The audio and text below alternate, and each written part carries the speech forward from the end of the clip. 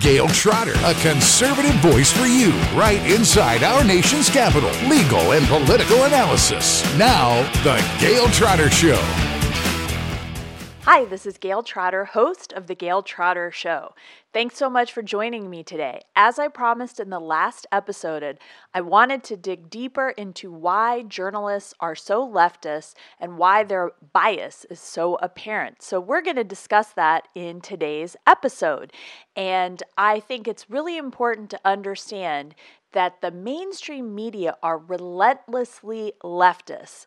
And I want to make the point, too, that Donald Trump's candidacy and certainly his presidency have torn down the veil and made it clear even to those people who didn't believe it before 2015, 2016.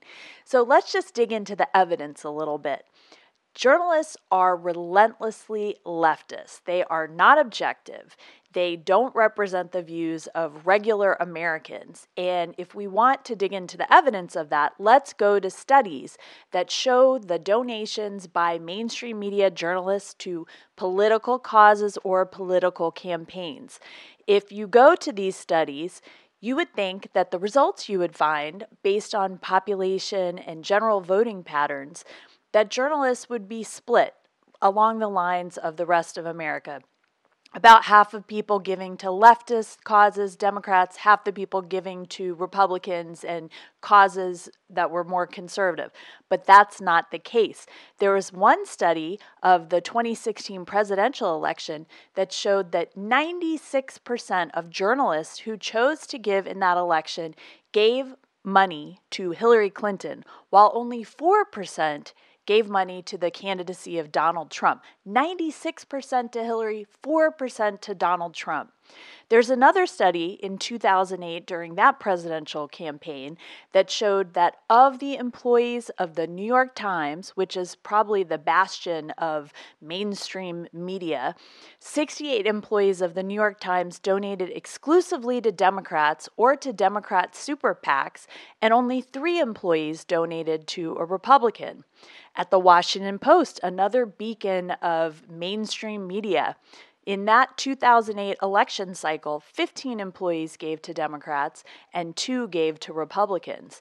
If you compiled ABC, CBS, and NBC in that election cycle, the breakdown was 32 journalists at those organizations gave to Democrats and only 2 gave to Republicans.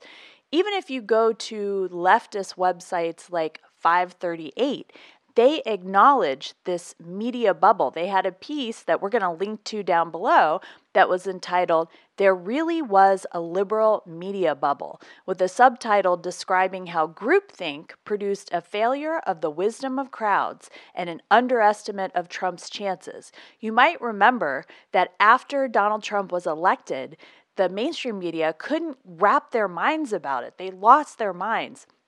How could they have been so wrong that he was able to wrest the Oval Office from Hillary Clinton? And they just couldn't believe it. So there were a lot of thought pieces after that in the mainstream media trying to explain why the mainstream media got the election results so wrong. So I have 3 points in this episode to share with you about this phenomenon. Point 1, journalists pretend that they are objective. Despite the blatant obviousness that journalists are leftist, they pretend that they are objective. The profession of journalism reports on politics, yet they're blatantly biased. They make no effort to compensate for their bias. They don't correct each other's bias when they're trying to work together to get these pieces out. They reach conclusions in their stories based on their bias. They seldom admit their bias. And the media hide their bias. They go to great length to hide their bias, even though their bias is sitting in plain view. They are in an echo chamber and they don't want you to know about it. And their bias, most importantly, it makes them wrong time and time again. I want to share with you a personal experience where I have had this play out, and it's from my own experience dealing with somebody from the mainstream media. When Justice Antonin Scalia died, the Senate decided to keep the seat open for the selection of whoever won the presidency in 2016. I was invited on Fox News to debate liberal Washington Post former editor, current columnist Ruth Marcus. Ruth Marcus had written a column for the Washington Post advising Republicans to fill the seat, or it would be, as she said, quote, bad for Republicans. She also wrote, as a pure matter of ideological calculation, might not conservatives be better off with what would have been a consensus Obama nominee rather than gambling on winning the White House? In my appearance with Ruth on Fox, I mentioned that Republicans should not take advice from Democrats because Democrats don't have the best interests in heart for Republicans. But Ruth was quite put off by me saying that she was a Democrat. She insisted that she was not a member of any political party, but she did concede that she was a columnist on the left. I'd like to ask your point right now. Do you think that Republicans should take advice from liberal journalists? Please register your vote now. I pointed out in this interview with Ruth Marcus how wrong it was of the New York Times to cite the Constitution for the principle of the Senate being required to act on either up or down the nominee of President Obama.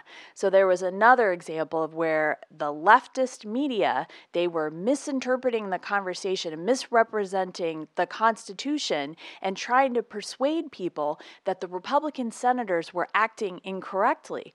But I reminded Ruth in this Fox News interview that presidential nominations and Senate confirmations are a two-key operation. You need both branches of the federal government to agree in order to have a confirmation of a president's nominee. Now, this is a perfect example of where journalists in the mainstream media, they pretend they are objective, like Ruth saying, I'm not a member of any political party, but they're really Democratic operatives with bylines. This does a disservice to the American people who depend on information so that they can vote and so that they can understand how they can advance the principles they believe in their communities. My second point is that this type of behavior by leftist journalists is not acceptable in other professions. Take my area of expertise, law. Law is an adversarial system. You have parties, you have advocates for their parties, and you know who is representing whom, and they go out there and they confront each other and they try to have the best arguments. Take the scientific area, the scientific profession.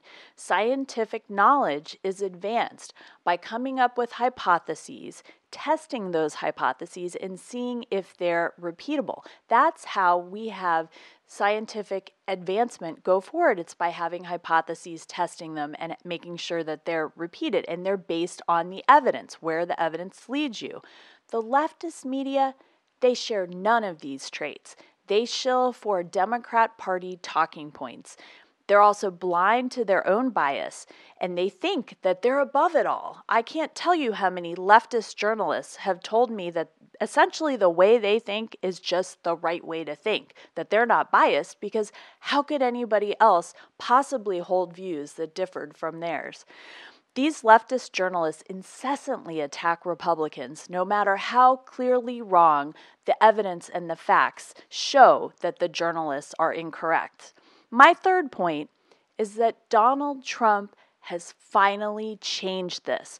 When Donald Trump started winning in 2016, the media abandoned any pretext of having objective coverage of him because they thought it would help them. For example, the New York Times published editorials on their front pages, normally reserved for so-called straight news stories. Now, they're not really straight news stories, but there's this fiction that they keep their bias on the editorial page, they keep the news story straight so that they don't mix in opinion with straight news reporting. But here, they were ripping that up and they were going ahead and putting the editorials where they were supposed to only have straight news reporting. More egregiously, the New York Times published a piece on August 7, 2016, right before the 2016 presidential election, that said Trump is testing the norms of objectivity in journalism. You could just see the frustration dripping from this piece. In it, the author was saying that journalists were going to have to tear up the journalism textbook because this candidate was so out of bounds from what they were used to covering, which for a lot of Republicans like me, it was the idea that Republicans couldn't really effectively stand up to the media because they were nice people and they just didn't want to go and reveal how biased the journalists were. Another example, the Huffington Post added disclaimers to its news pieces, not opinion pieces, but news pieces on Donald Trump that read, "Note to our readers, Donald Trump is a serial liar, rampant xenophobe, racist, misogynist, birther, blah, blah, blah, blah, blah." You can see that they haven't really come up with any new arguments against President Trump. But how amazing that they felt like they were entitled to put a disclaimer about candidate Donald Trump, and certainly they did not have any disclaimer about Hillary Clinton. How about the fake conservatives employed and published by the mainstream media? I'm talking about Jennifer Rubin, Max Boot, Rick Wilson, and David Frum. Speaking of David Frum, reminds me of a debate that I participated in right after President Trump was elected. The absurd topic for debate was whether or not to give Trump a chance. I don't think there could be a better example of the leftist bias of the mainstream media than to stage a debate with such a ridiculous, absurd, and offensive question that most Americans would think is crazy. It's so loony because you're saying that a newly elected president is not even entitled to a chance. And in that case, you're also saying that the tens of millions of people who voted for him are not entitled to a chance.